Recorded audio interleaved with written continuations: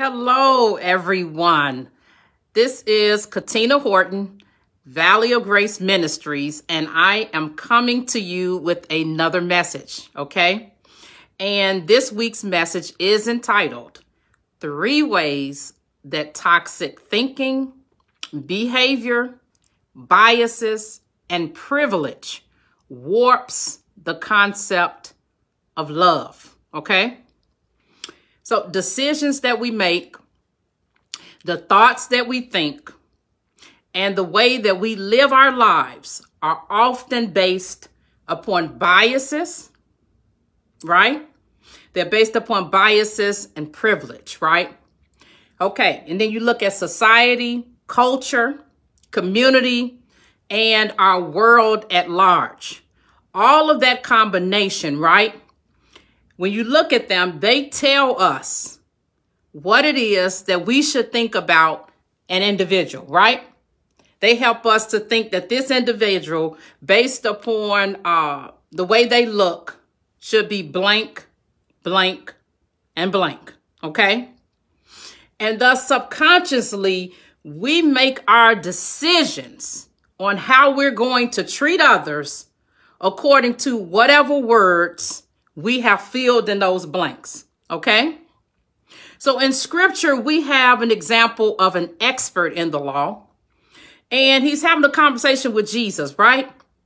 He's asking Jesus about inheriting eternal life and what the qualifications of that entails, right? So here's the scripture, listen in. On one occasion, an expert in the law stood up to test Jesus. Teacher, he asked, what must I do to inherit eternal life? What is written in the law? He replied. How do you read it? He answered, love the Lord your God with all of your heart and with all of your soul and with all of your strength and with all of your mind, and love your neighbor as yourself. You have answered correctly, Jesus replied. Do this and you will live. It's powerful, right? But he wanted to justify himself, so he asked Jesus, and who is my neighbor? In reply, Jesus said, a man was going down from Jerusalem to Jericho when he was attacked by robbers. They stripped him of his clothes, beat him, and went away, leaving him half dead. A priest happened to be going down the same road when he saw the man. Okay? He passed by on the other side. So too, a Levite, when he came to the place and saw him, passed by on the other side. Okay? Now think about this. Okay, so first, the priest came and passed him by. Then we got a Levite came and passed him by. Okay? But a Samaritan, as he traveled, came to where the man was. And when he saw him, he took pity on him. He went to him and he bandaged his wounds, pouring on oil and wine. Then he put the man on his own donkey, brought him to an inn, and took care of him. The next day he took out 2 denarii and gave them to the innkeeper. Look after him, he said, and when I return, I will reimburse you for any extra expense you might have. Which of these 3 do you think was a neighbor to the man who fell into the hands of robbers? The expert in the law replied, the one who had mercy on him. Jesus told him, go and do likewise. We have all been given the same charge, to love God with our heart, our soul, our mind, and our strength. And then in turn, we are to love others, okay? And with the same way in which we love ourselves, right? Which brings us to point number 1. When we understand a false concept of love, we give false love. love becomes invalidating others, abuse, control, ignoring, punishing, gaslighting, cutting and crushing each other's spirits. Having and giving false love does not negate the responsibility of learning true love from the Father, okay? We love because he first loved us.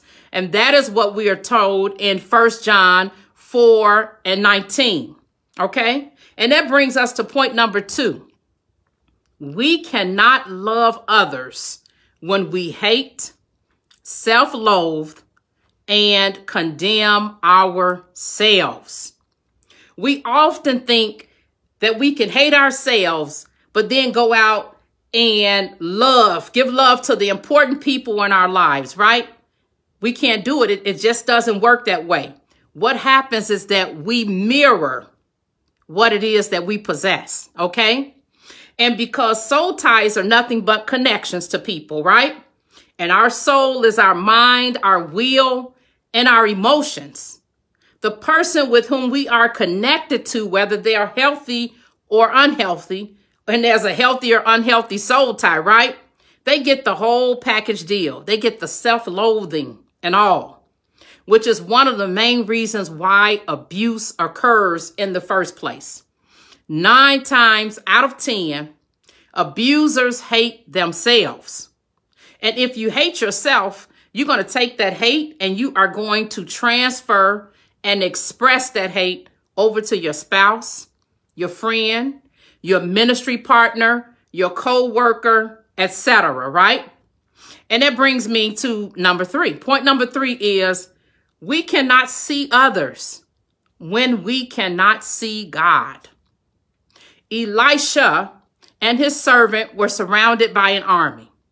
The servant was afraid, and he was basically at the point where he figured, okay, I'm going to give the victory over to the opposing army, right? They got the upper hand. But what did Elisha do? Elisha stopped and prayed, right? And why pray? He knew his servant had a vision problem, right? And so do we. We have a vision problem, okay? The servant only saw the army and their chariots, right? He didn't see the people that looked different from him. He didn't see the angels that were encamped all around them, okay? And sent from God. When we operate out of the flesh and a false concept of love, we will only see flesh, okay? When we operate out of the spirit and a true concept of love, we will be able to see the natural and the spiritual realm, allowing us to not only appreciate the creation of God, but then we can describe in great detail all of our individuality and differences, right? So here is the scripture of what went down with Elisha and his servant. It says, when the servant of the man of God got up and went out early the next morning, an army with horses and chariots had surrounded the city. Oh, no, my Lord, what shall we do? The servant asked.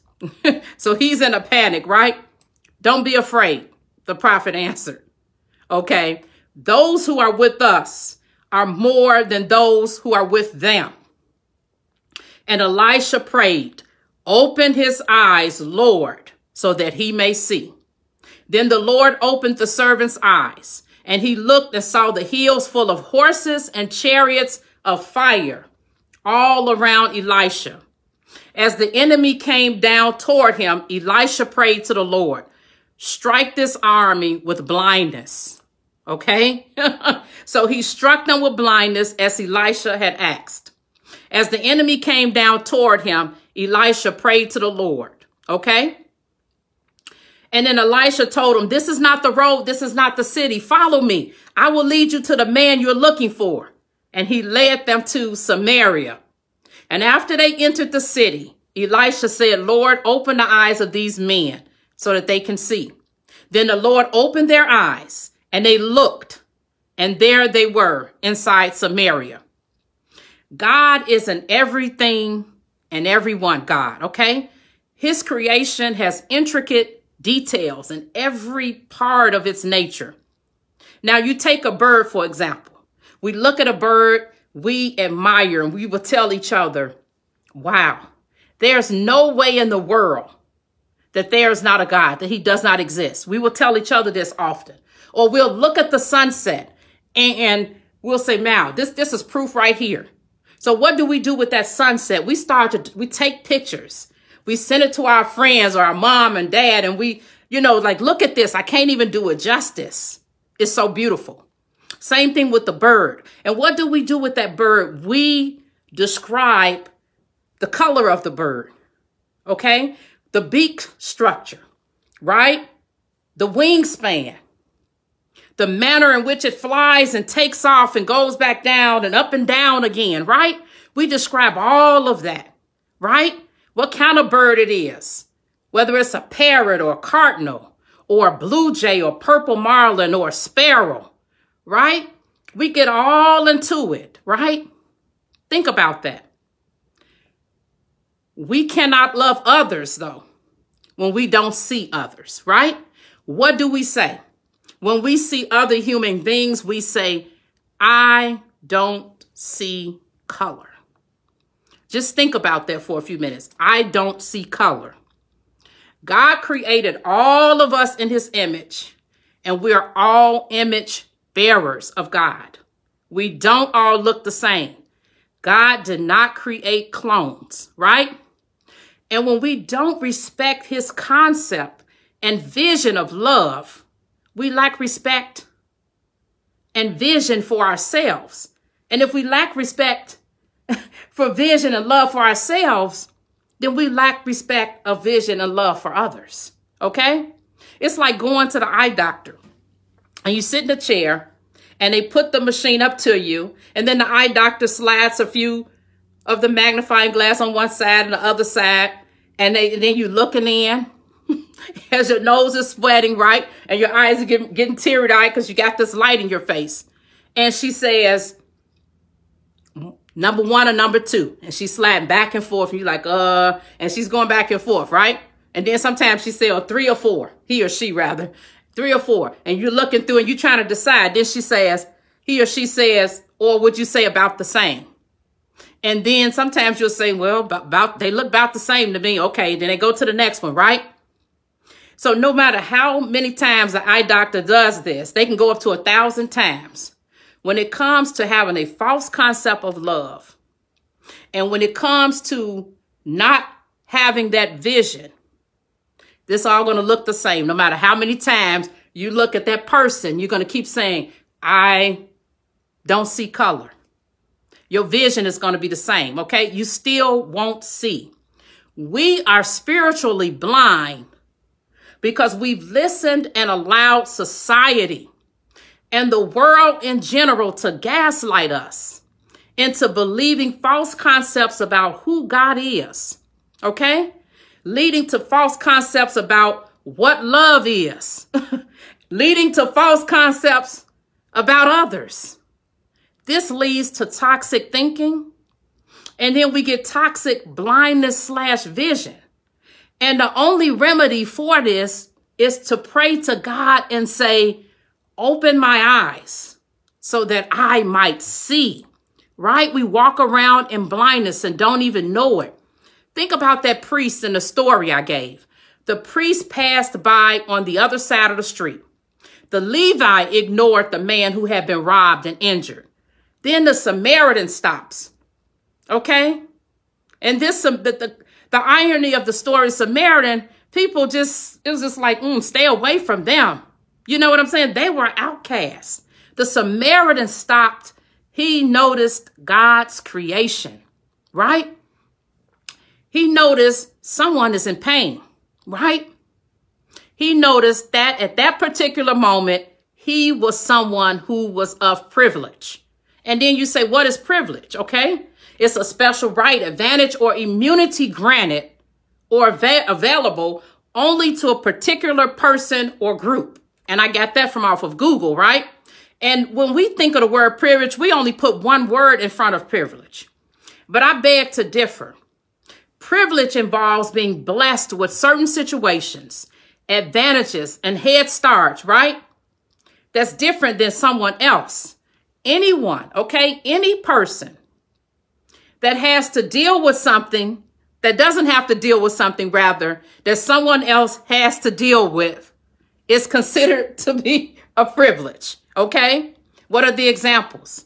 Death, divorce, joblessness, toxic relationships, homelessness, natural disasters.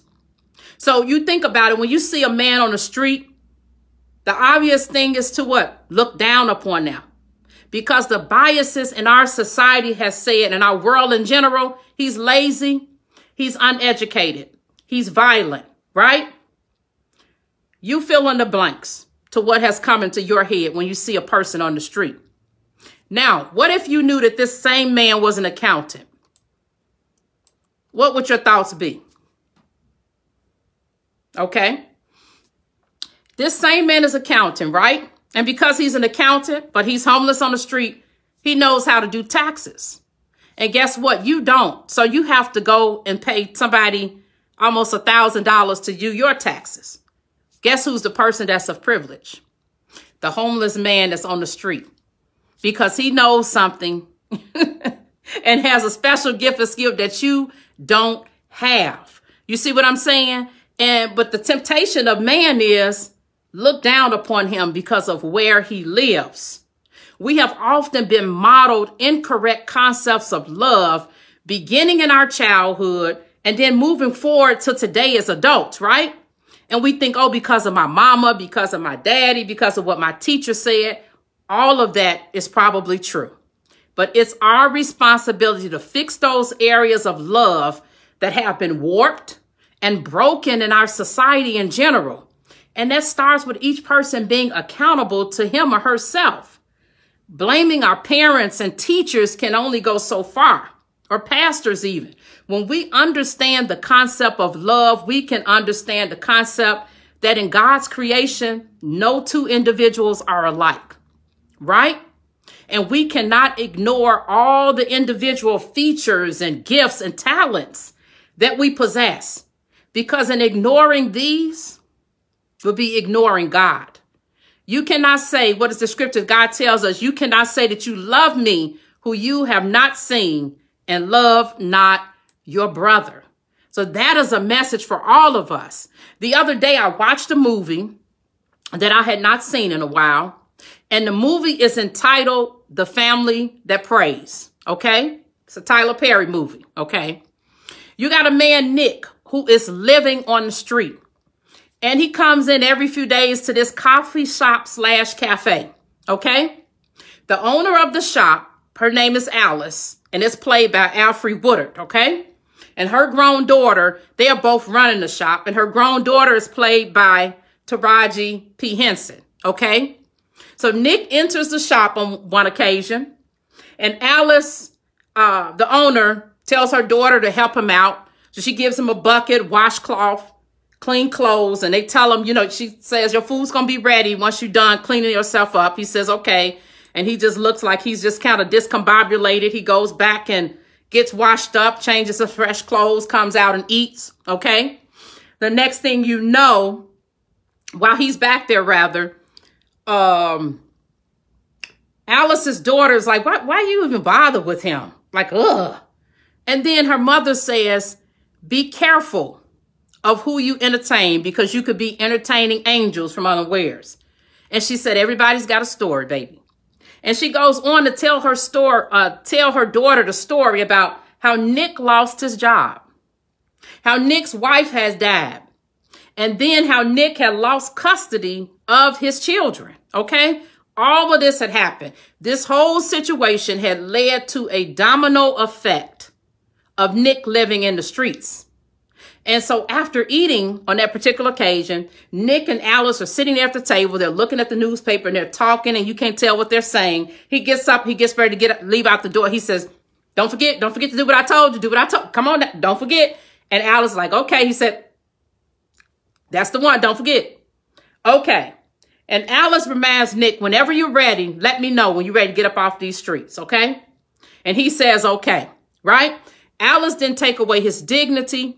And Alice didn't try to overly get involved. Alice did not try to control his life. She simply walked alongside him like the Good Samaritan did, right? And what did she walk alongside him with? A bucket, a towel, a fresh set of clothes, and a meal, right? Alice has privilege because she never went through those trials and tribulations that Nick went through, right? That have fallen upon Nick. She never had to go through that before, right? And what happens at the end of this movie is profound. You find out that Nick, the homeless man, is actually an accountant and a broker, right? Of sorts. He's been advising Alice on which stocks to purchase because they were both shareholders, had a small share in a $1 billion company, okay? You don't find this out to the end, that they ended up becoming millionaires, okay? Because of these shares. You see what I'm saying? So when Alice's daughter finds this out in this meeting, she says, Mama, so you mean to tell me you a millionaire? And she said, uh-huh. And her mama just smiling, like God is good kind of look, how we do with other sisters and brothers in Christ. She's like, uh-huh. And she said, why didn't you tell me? She said, you never asked. You never asked. Her daughter had been thinking her mother was struggling because they weren't making that much money in the coffee shop. But her mother didn't have the coffee shop there to make money. She had that coffee shop there to provide love, to serve others in the community via love, to see them, okay, and love on them with the vision that God had given her because she was herself a Christian. That was her investment. You see what I'm saying? So her and Nick ended up being millionaires because they had shares in this particular company, right? And think about that. By the end of the movie, Nick looks like he's worth $1 million the way he's dressed. And he's purchasing a home. He's coming up off those streets. What is the purpose of this story? Do not allow society, the world, your community, your family, your friends, your coworker, etc., determine how you will treat a person. The very person that you're looking down on today is the very person you will be looking up at tomorrow. It was so many takeaways in this movie. You see what I'm saying? So many takeaways of this type of situation going on. And if we really want to know how to see a person, we got to eliminate that toxic thinking that's going on in our brains, right? Where these minds are just going and going and going with ruminating thoughts based upon the way the society has trained us. Those ingrown biases that we've got to get rid of. That's the only way we can see people for who they really are. We have got to ask God to open our eyes so that we may see past the flesh, past the natural, into the spiritual realm. We don't have a one-size-fit-all individual. God is too big of a God and too powerful for that. So when we say we don't see color, we're saying I don't love you enough to see that individuality of who you are, what God has done. We don't say that about birds and anything else. We say that about human beings. We respect everything, every other intricate detail of what God has created except the human being. Okay? And that way we can look at people and say, I see your eyes, I see your nose, I see the intricate details of your mouth and your ears and your color, your skin tone. I see you as a person. I see you as a human being. I see you as a child of God. I see you as a daughter of the King. You are fearfully and wonderfully made. You child of God, you daughter of the King, you highly favored woman. I see you, you redeemed, you righteousness of God in Christ. I see you in all of its glory. I see your color and I see all you and I see the Spirit of God in you. We've got to be able to get to that point. When we respond this way, and that is this way as in his way, healing, identity, self-worth, with affirmations and yielding. When we respond his way to other people who look and act different than us, then we can think of the words that Jesus said to Peter. When Jesus replied, you are blessed, Simon, son of John, because my Father in heaven has revealed this to you. You did not learn this from any human being. So when we ask God, open my eyes so that I might see, and we see other people who don't look like us, and we can imagine Jesus saying that to us, you're blessed because you did not learn this from any human being, because the world and society in general is gaslighting us into having us to say that. We are all image bearers, right? But we got to learn a true concept of love that helps to eliminate abuse, gaslighting, control, invalidation of other people and their situations. Open our eyes so we might see. So if you're tired of all this toxic thinking, you're placing all this responsibility of healing on Jesus. Okay, you're tired of doing that, and you're ready to do your part. You can also check out Broken Pieces. Change your mindset, break unhealthy relationship patterns, and get off the mat and thrive. And that particular book, it is on Amazon, or you can find it at thevalleyofgrace.com if you want to get to further steps in that. But I just want to leave you with, open your eyes so that you might see. Reclaim your power and identity today. And don't forget, you are already enough. Just because somebody can't see you, it doesn't make a difference. You're already pre-qualified with your keys to the kingdom. Okay? Grab your keys and get your inheritance. Thank you for listening. God bless. And until next time. He was devoured by earth. There was a God. They call him the Father. And there was a means to make a valley with grace out of this hole that I've dug for me.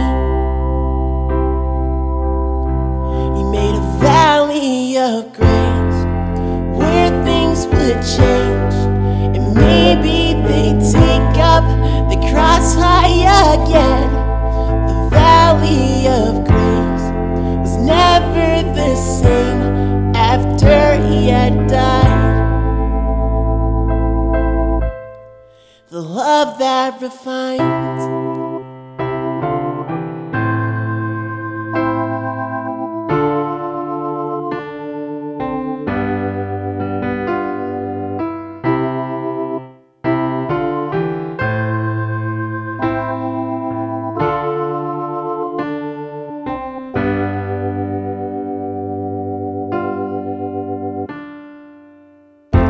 There's no sense in trying to do it on my own.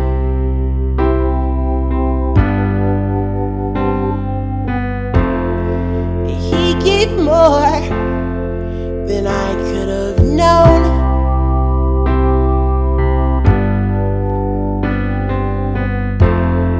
He turned those valleys into places to learn, instead of burn and perish away.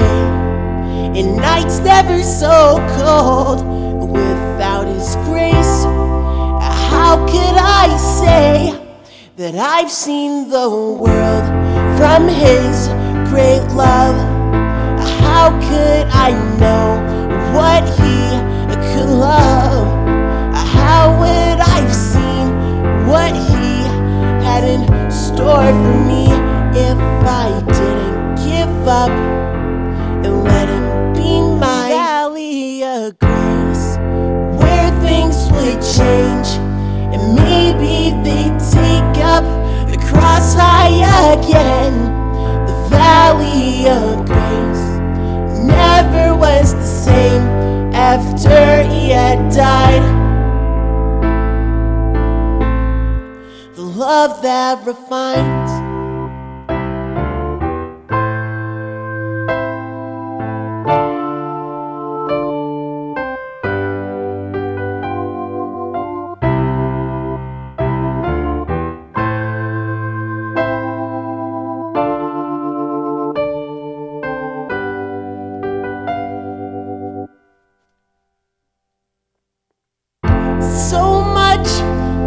I wish I could give back, but I'm not intact to be sharing all of that. You took the price to give me that life, and now it's never gonna fade away.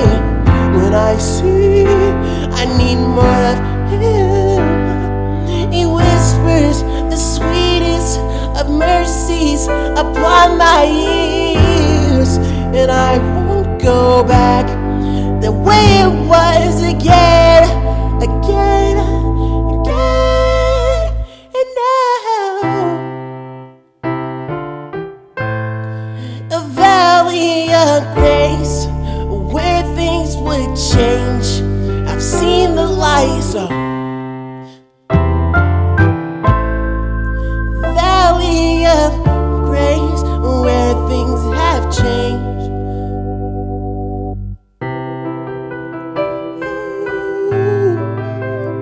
Oh, I've seen so much for me.